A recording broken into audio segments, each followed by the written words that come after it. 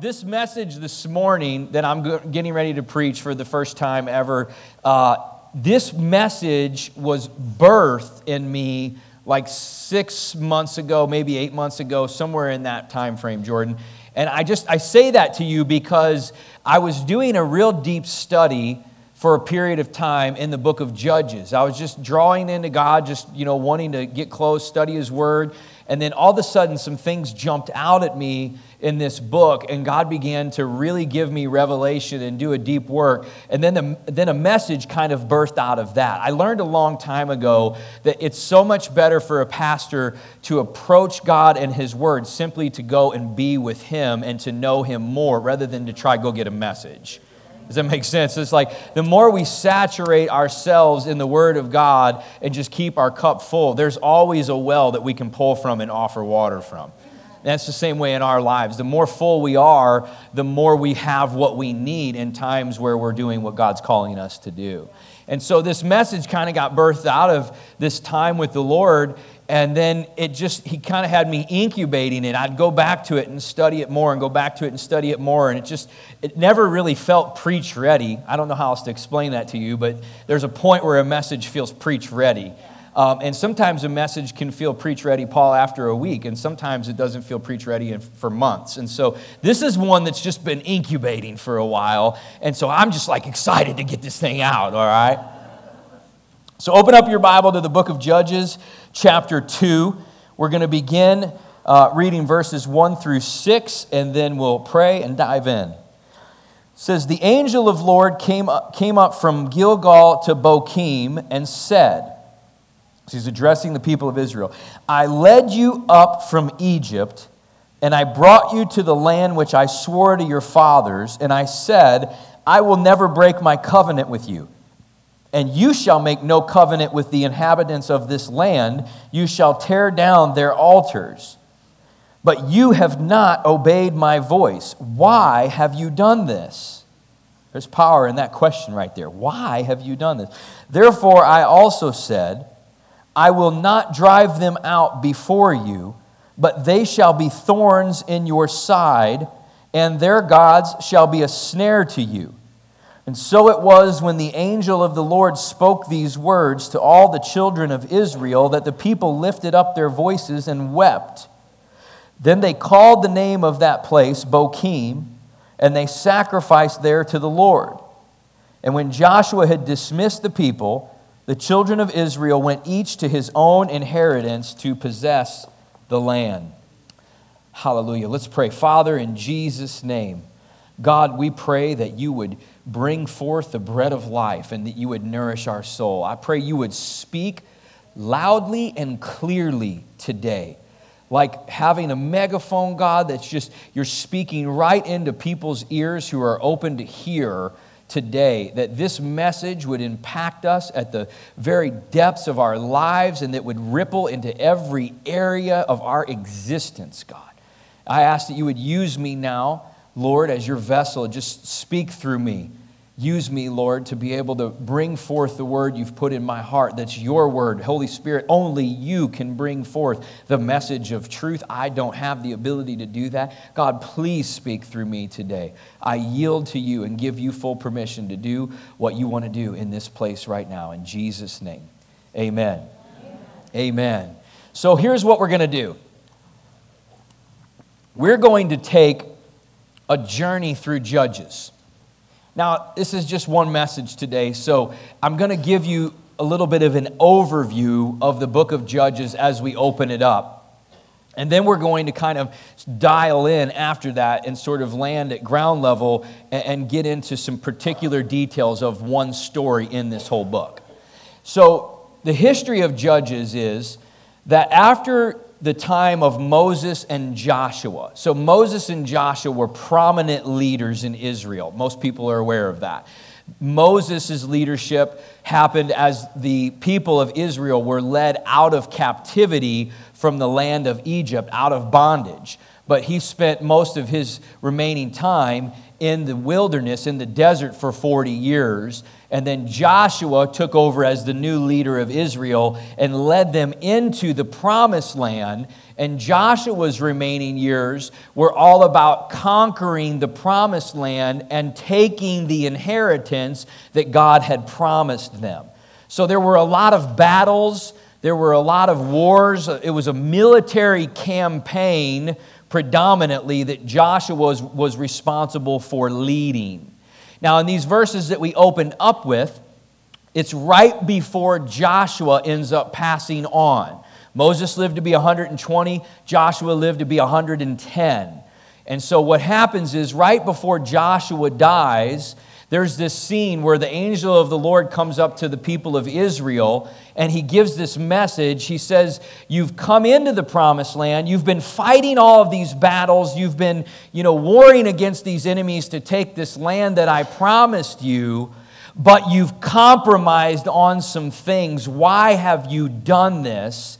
And as a result, these enemies now remain, they're kind of lingering around in these places of the promised land, where in fact God specifically instructed them that they would fully drive the enemy out of these areas and out of these territories. And so here's what I want to say to you today, is that we have got to learn how to become a people in our lives who know how to go to war, and even more specifically, know how to fully drive the enemy out of every area of our life that he's trying to occupy. You see, the mistake that the people of Israel made is they won some battles, they conquered some enemies, but they became sort of complacent or comfortable with leaving some of them to hang around for a while. And so here's the whole pattern of Judges, is they go through these periods where it's cyclical. The book of Acts tells us that God gave judges to Israel for a period of 450 years. So if you think about this, there were judges that would rise up over a 400-plus year period of time. That's time spanned from the end of Joshua's leadership until Samuel the prophet came along and anointed Saul as king, and the monarchy became established. So before the monarchy and after Joshua, during these 400 years, judges were brought up, were raised up by God to help deliver the people, because they needed to be delivered. Because here was the pattern, is that they would go to battle, they would fight these enemies, they would conquer some victories, Pastor Mike, but then they would leave some of these enemies hang around, and they thought it was okay. Sometimes, it just seems like it's easier to just finally stop fighting and just, that's probably not going to hurt anything if we just leave a little bit of that around. Let me tell you something. When you leave a seed of the enemy to hang around, it's only going to grow. It's only going to rise up. And when it gets strong enough, it will rear its head against you or your children in your life. You have to fully run the enemy out of your life when he begins to come in and try and occupy a place that doesn't belong to him. You can't leave them. We don't negotiate with terrorists. Do you hear me? We do not settle. We do not become complacent with it's okay. I've fought long enough. I'm tired. That's really not a big deal. And there's this little lingering thing of sin, or this little lingering issue of a generational curse, or whatever it might be, and we just kind of let it hang around in seed form. There's going to be a point where that thing comes back against us with fury and from the pit of hell. Because the enemy that Israel let hang around all through these 400 years, eventually they grew. They spread out. They mixed in with the culture. They got in there with all of the people of Israel. And then at some point, the rudder shifts, and all of a sudden they're worshiping their gods. They're performing their sacrifices, and now their heart has been turned away from the true God to some false idol. And the enemy that they should have fully defeated now becomes the enemy they serve. And oppression settles over the people. the enemy begins to oppress because now he's mounted a stronghold. Now he's strong enough and has enough leverage that he can actually enslave the people. So then they suffer for a number of years. They suffer from this oppression. And then the people finally cry out to God. They repent. They cry out. They pray. God hears their cry, hears their prayer, and he raises up a leader who we refer to in these books as a judge who delivers the people of Israel out of oppression and brings them out of the bondage. And they experience victory. But time and again, this cycle just continues to repeat itself. After the victory and after the peace settles in from the victory over the land, fast forward a number of years, and then eventually Israel starts to slip right back into the same place again. Some of the judges that you probably would recognize the names of would be guys like Gideon, Samson. Those are two judges in particular. Theologians will tell you that there are 12 judges. If you study the book of Judges, that's what you'll see. There's a little bit of a case for a 13th one, a guy named Abimelech, but you can read that and see what you think. There's 12 judges for sure, and there's 6 major and 6 minor judges. Basically because 6 of them have a whole lot of information, a whole lot of story, and then the other 6, it's just very small amounts that are there. But here's what I also find very interesting and profound, is when Israel would experience oppression from the enemies over them, it usually says how many years the oppression was there. They were oppressed by this group of people for 8 years. They were oppressed by this group of people for 18 years, whatever it was. And then once the judge would be raised up and the people would be delivered out of this oppression, then the period of peace that would rest over the land was usually multiplied beyond what the period of years they were oppressed was. So if they were in bondage for 20 years, then they were in freedom and peace for 40 years. If they were in bondage for 8 years, they were in peace and freedom for 20 years. If they were in bondage for 18, they were in peace for 80. What does that tell us?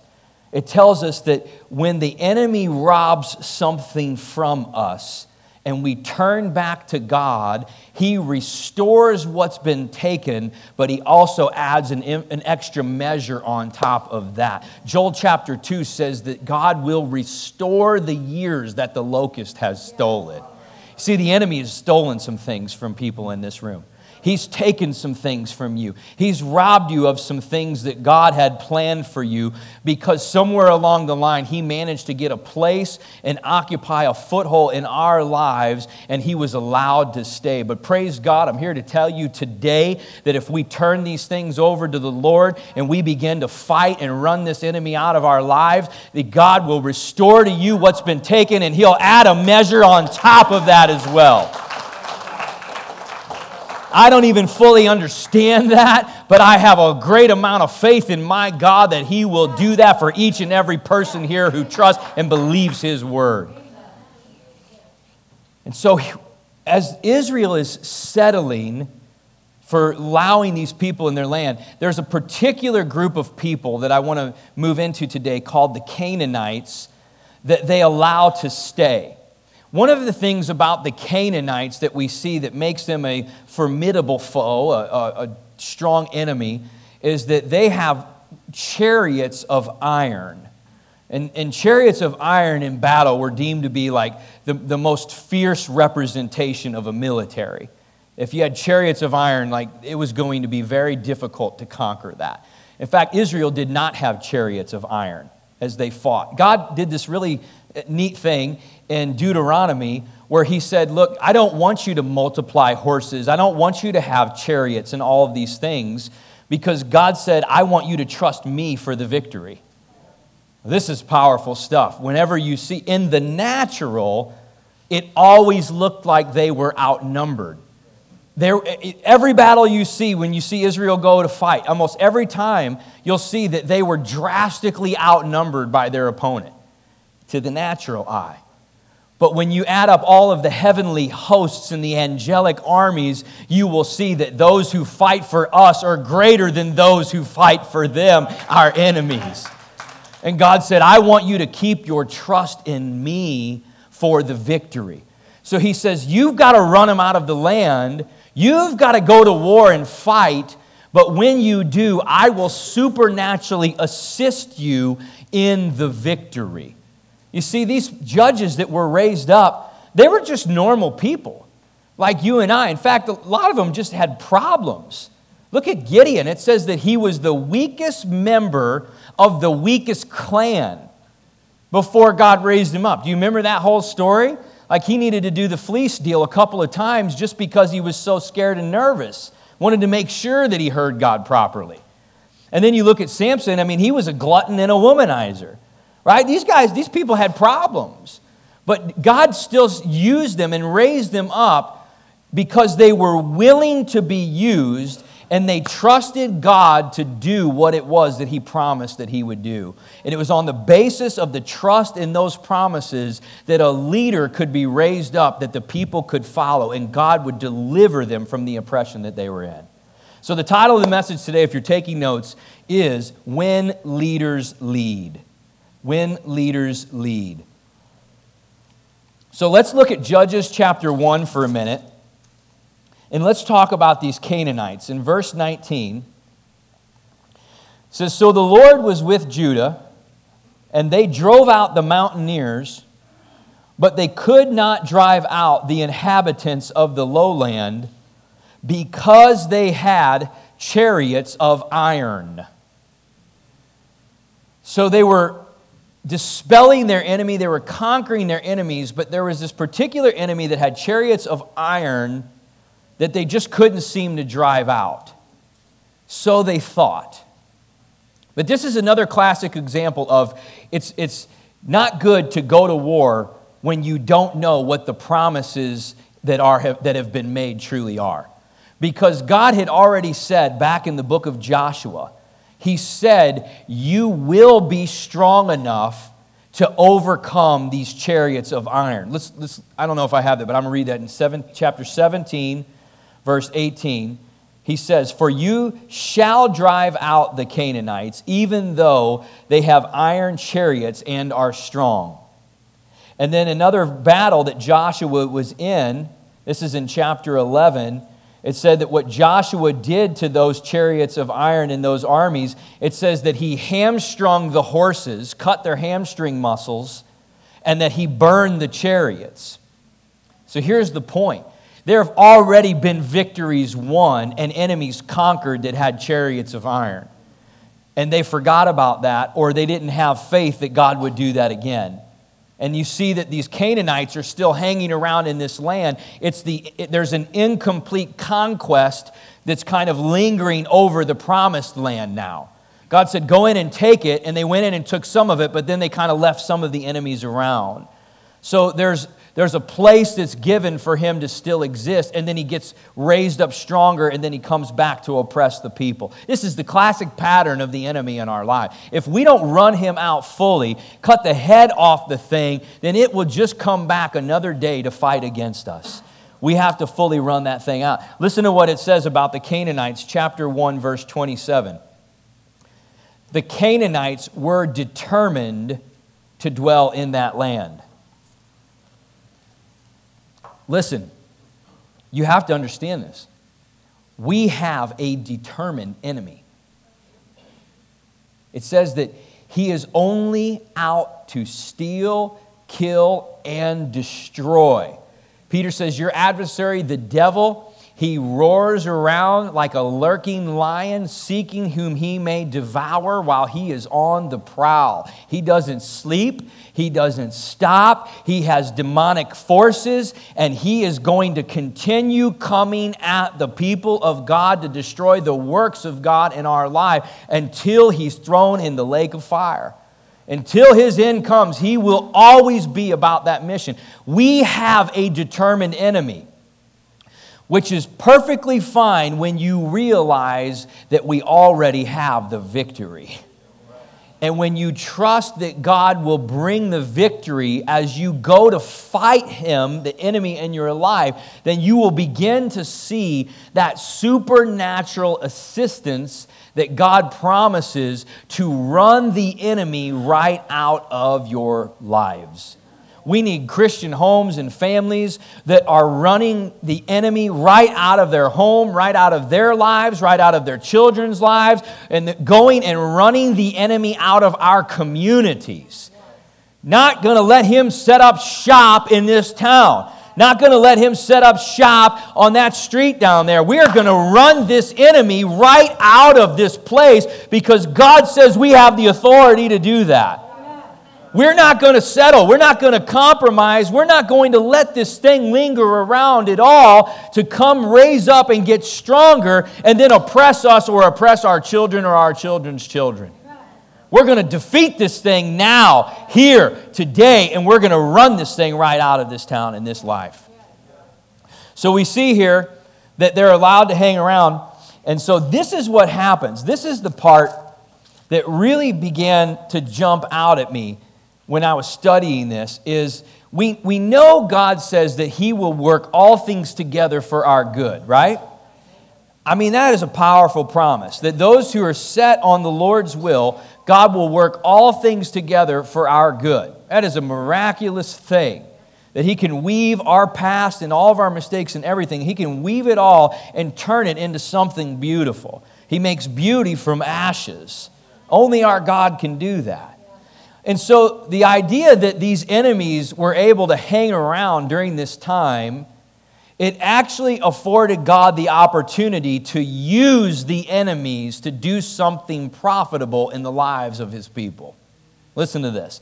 Chapter 2, verse 20, it says, "The anger of the Lord was hot against Israel, and he said, because this nation has transgressed my covenant which I commanded their fathers, and has not heeded my voice, I also will no longer drive out before them any of the nations which Joshua left when he died, so that through them I may test Israel, whether they will keep the ways of the Lord to walk in them as their fathers kept them or not."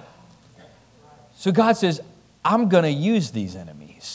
And I'm going to use them to do something. I mean, even David had an experience. There's this dude named Shimei that was chasing David along and cursing him. And they're like, you want us to go? He's like, no, look, God's using him. He's doing something in his life. Don't even worry about it. God's got it. We don't need to fear him.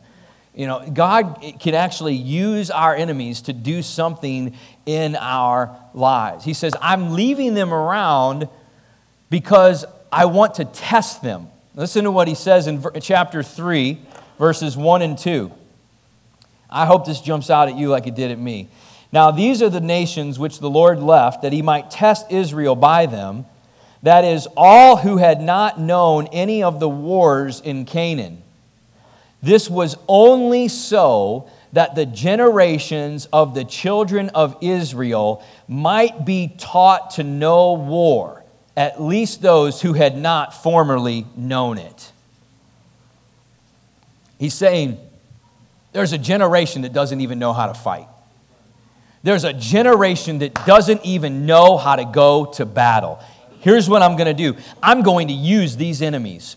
I'm going to use them to produce a situation where the people are going to rise up and they're going to learn what it looks like to go to war and run an enemy out of their land.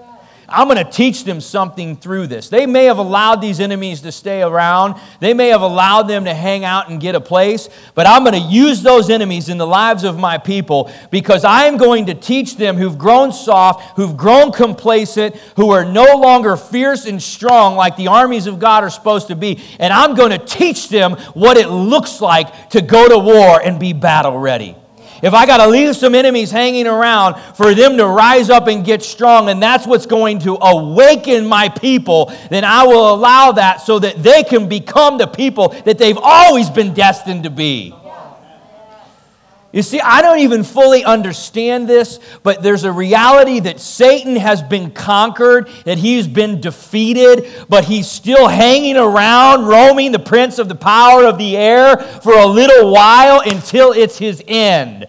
So he's already done, and he's trying to get in our lives, but we have the authority to say, you ain't coming in, you're not going to have this, and you're not going to overtake that. But in order to do that, you're going to have to fight him. That's what I'm trying to say to you today. You have got to get strong. You are going to have to know how to fight the enemy and run him out of your life, or he's going to come in and he's going to set up shop. And he's going to begin to oppress you, and it's only going to get stronger and stronger over the years as long as he's allowed to stay. And God says, I know you can beat him. I know you can do this because I am with you. And I promised you the victory. But I need you to march into battle with your armor and with your sword and have faith that I'm going to take you and deliver you from this situation.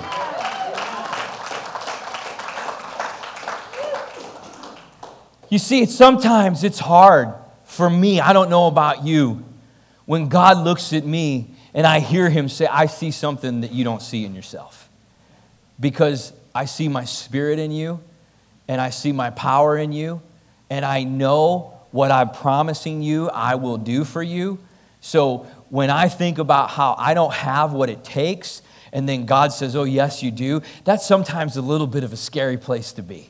It can be a little bit intimidating, but that's why we walk by faith and not by sight, because we step out into a realm that is supernatural, that is not natural. We leave the natural behind to go do victory and go do battle in a place where God says his promises exist. Hallelujah. He says, I know you can do it. I know you can beat them. I remember one time when I was younger, I was probably about 12 years old. I was in Boy Scouts, and there was this trip that we had been preparing for in New Mexico. It was a hiking trip through the mountains for like 2 weeks. We were so psyched out. And we took this bus, and we drove all the way down there. It was like a 20-hour something bus ride. And then we set up the first day. We were in camp, kind of getting all our supplies ready. And the second day, we were supposed to head out. And about the time at the end of the first day is the reality of what was getting ready to happen started to set in on me. And I started getting really, really scared. I started getting homesick. I started thinking, oh my gosh, what have I done? Like, I don't want to do this. 2 weeks? What was I thinking, you know? So I said, I know what I'll do. I'm just going to call my mom. And she's just going to come get me, you know? My 12-year-old brain, the logic that I was processing. So I called the house, and I said, I forget who I talked to, whatever, figured out Mom, they weren't at home. They were actually down at the lake house. Oh, that's great. You guys took a lake vacation without telling me. Wow, that's wonderful. So that just made it even worse, right? So I call down to the lake, and I get a hold of my mom. I'm like, Mom, I don't want to do it. You know, I don't think I can. I want to come home. And I'm thinking she's going to just like get in the car and come get me. Like a good mother should, you know? Just say, Lord. And she just was like, well, honey, I'm sorry. I don't know what to do. I can't come get you. And my heart just sank. My mother, of all people, is going to leave me out here. But I look back now and I realize that, you know, she knew I could hack it. She knew I could do it. And I didn't want to. There was that moment when I was face to face with the reality of the crucible that I was getting ready to go into, that I wanted to bail out and go back and get out of there. But she knew I could do it, so she didn't come right in and just jerk me out of the fire.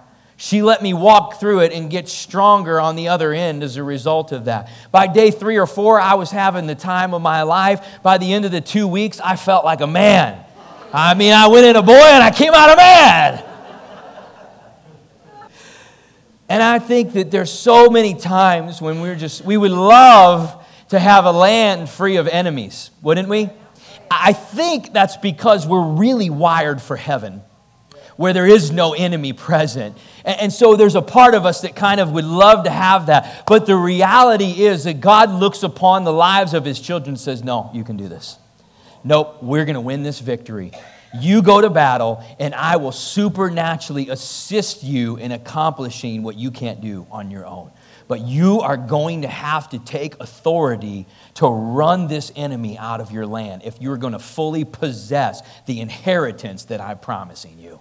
You see, God has an inheritance for each and every one of us. It begins in this life and it's fulfilled in the next. But in order to possess that inheritance, guess what? We've got to run the enemy out of our life.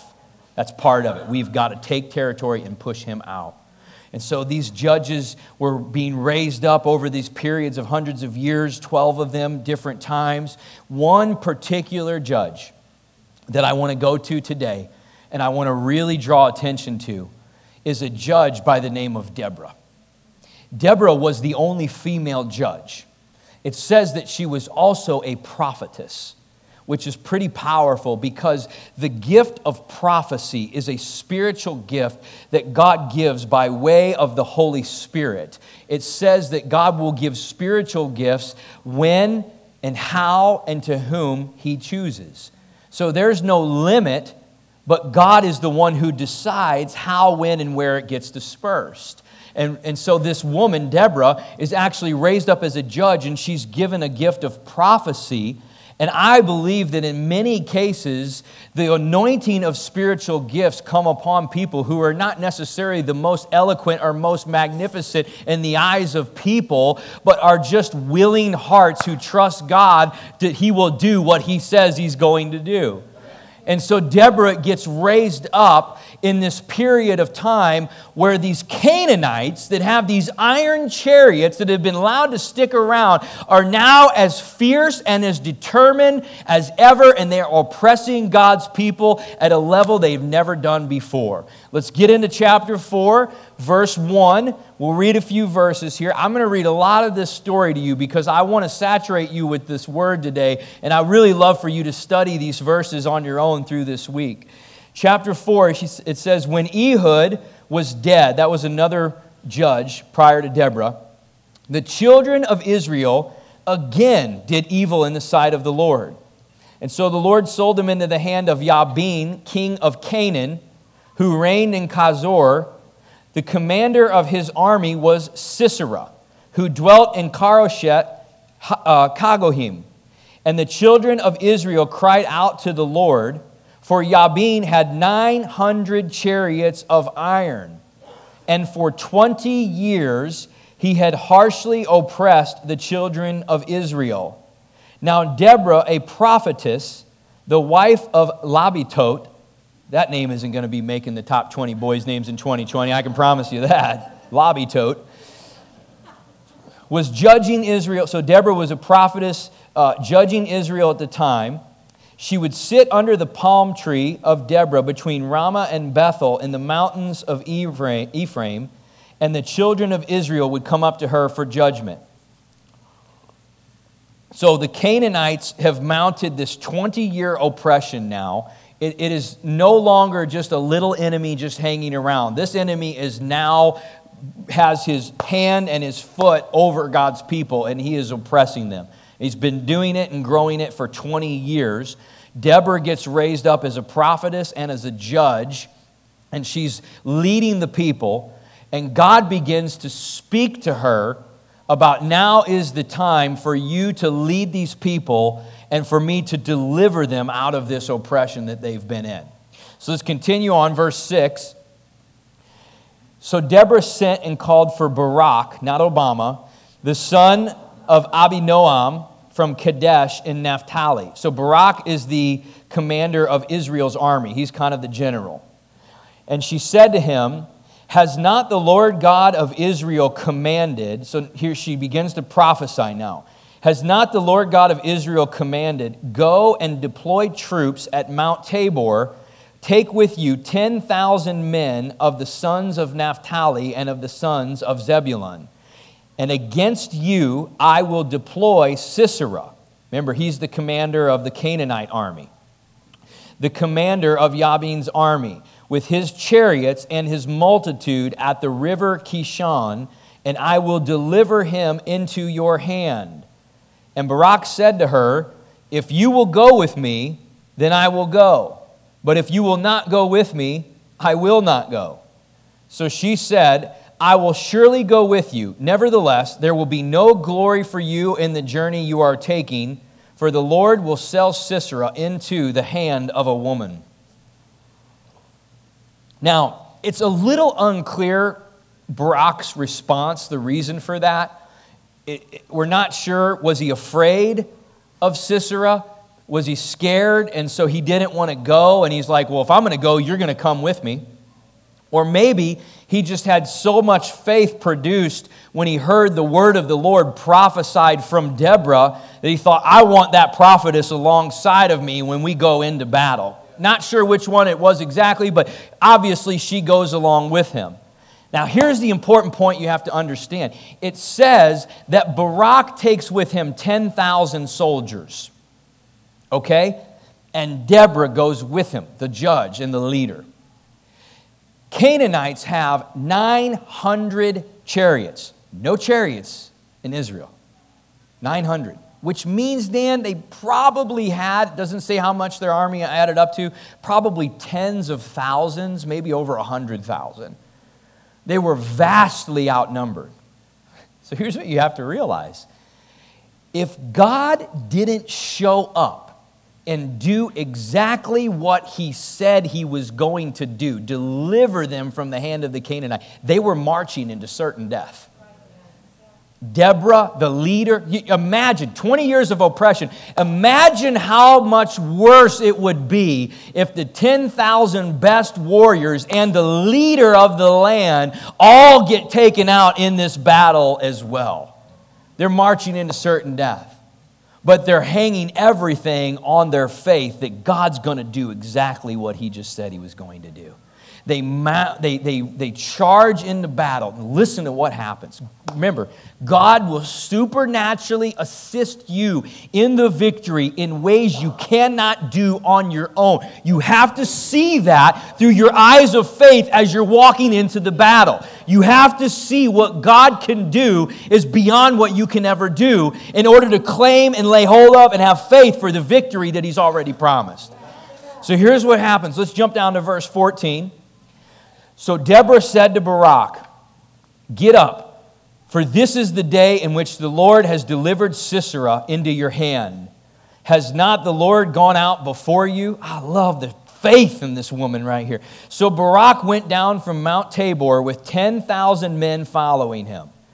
And the Lord routed Sisera, means destroyed, overwhelmed, Sisera and all his chariots and all his army with the edge of the sword before Barak. Listen, they defeated the chariots and the soldiers vastly outnumbered that had chariots. They defeated them with swords. Now listen, Sisera alighted, means he fled from his chariot and fled away on foot. But Barak pursued the chariots and the army as far as Karosheth Kagoyim, and all the army of Sisera fell by the edge of the sword. Not a man was left. They're hunting this enemy down, and they're going to finish him once and for all. Now, in chapter 5, I'm going to read a little bit of it in a second for you, but listen, chapter 5 is a really interesting book in the whole Bible and in Judges. And it's interesting because it's considered a victory hymn or a victory song that is sang by Deborah. And it's very poetic, and poetic books can be hard to interpret, okay? But it's very poetic, and she is declaring a lot about how the victory was achieved when she sings this song. And one of the things it says, remember, 900 chariots, tens of thousands of Canaanites, 10,000 Israelites with swords rushing down. They overwhelm the enemy. How does that happen, right? They overwhelm him. Listen, it says in chapter 5 that when the battle began, that the stars from heaven were fighting against Sisera and his army. Oh, hallelujah. Do you know what that means when it says stars from heaven are fighting against Sisera and his army? Stars mean angels and angelic hosts in the heavenly realm that are dispatched by God and that are fighting as part of his army. It says that the river Kishon that flowed through the valley that they were fighting in, where they could never run these chariots out before, When they went into battle, a monstrous storm began, and the river Kishon flooded the whole valley, and the chariots just sank right into the ground. They were rendered completely useless. They were confused and they were overwhelmed, and Israel struck them down one by one with the edge of the sword. God was supernaturally assisting the victory. Hallelujah. But listen, we got to keep going because Sisera is trying to get away. Who is Sisera? What does he represent? He is the head of the army. And let me just tell you, if you don't cut the head of the enemy off and you leave him around, he will grow again and come back one day. So Sisera flees, and here's what happens. There's a woman named Yael, and she's in an area where Sisera flees through. And she is an ally to Israel, but Sisera doesn't realize that. And so listen, let's read what happens here, because this is good stuff. Verse 17, Sisera fled away on foot to a tent of Yael, the wife of Heber the Kenite. For there was peace between Jabin, king of Hazor, and the house of Heber the Kenite. And Yael went out to meet Sisera. So this lady comes out, meets him, says to him, "Turn aside and come in to me, and do not fear." And when he had turned aside and went into her tent, she covered him with a blanket. And then he said to her, "Please give me a little water to drink. I'm thirsty." So she opened a jug of milk and gave him a drink and covered him. And he said to her, "Stand at the door of the tent. If any man comes and inquires of you and says, 'Is there a man in here?' you shall say no." And then Yael, Heber's wife, took a tent peg and took a hammer. We're about to get a little rated here on this version, so just so you know. Then Yael, Heber's wife, took a tent peg and took a hammer in her hand and went softly to him and drove the peg into his temple, and it went down to the ground, for he was fast asleep and weary, so he died. I guess he did. Yeah, I guess he did. I read this story and I thought, dear Lord, if I ever tell Katie that I'm thirsty, go grab me water, and she brings me back a warm cup of milk, I'm sleeping like this all night. I'm just telling you. So here's what happens. The head of the enemy, Sisera, he is fleeing. He's running. He's trying to stay alive. And he's only going to circle around and hang out in this land if he's allowed to. And Yael gets her moment. Remember what Deborah said, by the hand of a woman, right? And Sisera falls asleep, laying there in that tent. Yael walks up, and she drives the stake right through his head, into the ground, where it can't even move. Why is that so important? Why do I tell you that? Because there's some powerful lessons to take out of this. She understood that in order to kill this enemy, she had to go for his head. She had to drive his head into the ground. You see, our enemy is not allowed to be where we take authority and tell him that he cannot be. He is not allowed to stay in places where we go to war and battle and refuse to allow him to stay. But if he gets a place in our lives and we allow him to hang around and occupy a space and don't cut the head of the thing off that's at our doorstep, that enemy will be a threat to us and what God has for us for as long as he continues to be there. We've got to fight the enemy, and we've got to run him out of our lives. We've got to run him out of our kids' lives, and we've got to run him out of our communities. God has given us authority to do this. You understand that? We are a people meant for war. Listen to some of this language. Jesus says himself in Matthew 11, "The kingdom of heaven suffers violence, and the violent take it by force." Means you have got to be an aggressive warrior to advance the kingdom of God in and through your life. It says the weapons of our warfare are not carnal, but mighty in God for pulling down strongholds. We have all kinds of weaponry and we have all kinds of armor. Everything about the Bible tells us we've got to be battle ready. It says we don't wrestle against flesh and blood, but principalities and powers, rulers of darkness of this present age, spiritual hosts of wickedness in the heavenly places. Tells us that we should serve ourselves as instruments of righteousness to God, which literally means that we become weapons for war in God's hand. Do you understand that? We are warriors and we must be ready to fight.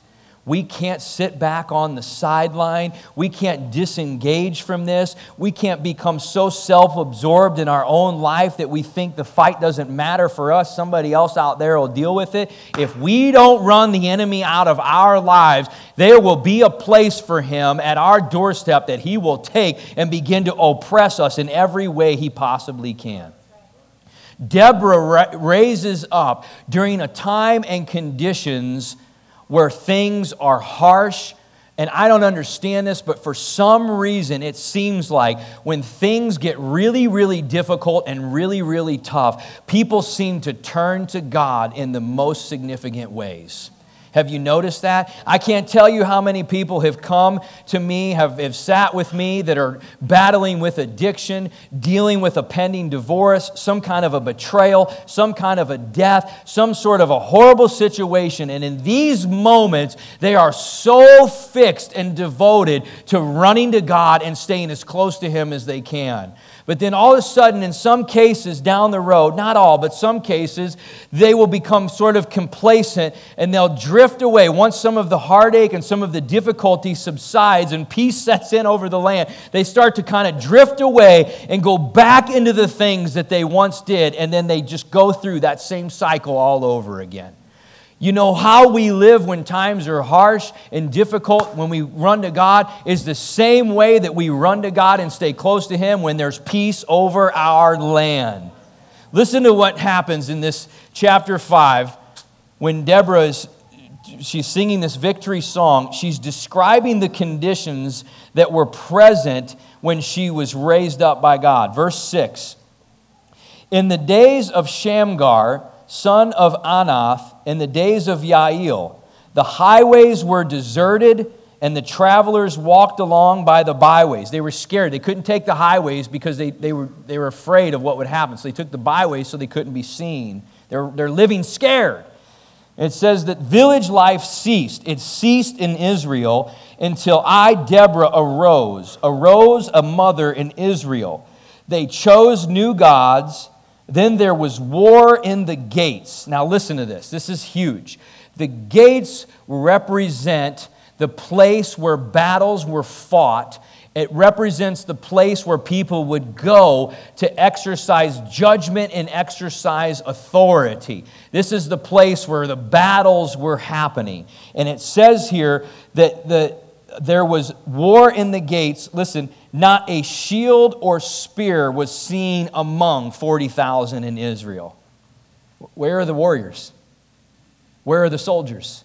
There's nobody even at the gates. There's a war at our doorstep. The enemy is here. He's at the gates, and there's no soldier in Israel armed and ready for battle. And then I, Deborah, arose. God lifted me up, and the people went out, and we overtook our enemy.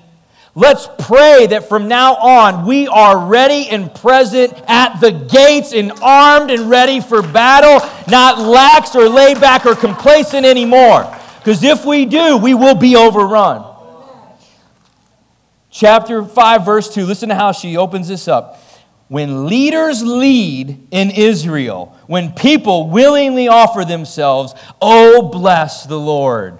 When we rise up, when we get strong, and we be the people that we are called to be, then watch and see how God won't continue to do exactly what He promises that He will do, which is allow us to achieve victory and run the enemy right out of our lives. We've got to be a people who know how to go to war. I want so much to help people through the Word, through the teaching, through everything we do. But I have to say this to you. when you go out there, when you go and engage in the life that God has called you to, and you meet the enemy, you have to know how to fight. You have to know how to go to battle. When he starts coming at you, you need to be able to pull out your weapon of prayer. You need to be able to stand in faith and know what this word says. That's why it's called, the word is a sword in our hand. You've got to know how to wield it. You've got to know how to call the troops and say, hey, grab a sword, grab a shield. We got a fight going on, and I need you over here. I need some friends around me who pray for me and lift me up and encourage me. I'm going through something right now. The enemy's here, and I need some help. And people say, no problem, I'm on my way. Where's the battle? I'll be there. My sword and shield are ready. I never put them down. I carry them everywhere I go. Let's do this thing. Let's run this enemy out of your life right now. And absolutely insist that evil cannot stay. We do not overcome evil with evil. We overcome evil with good. Hallelujah. We've got to be a people who know how to go to war. Amen.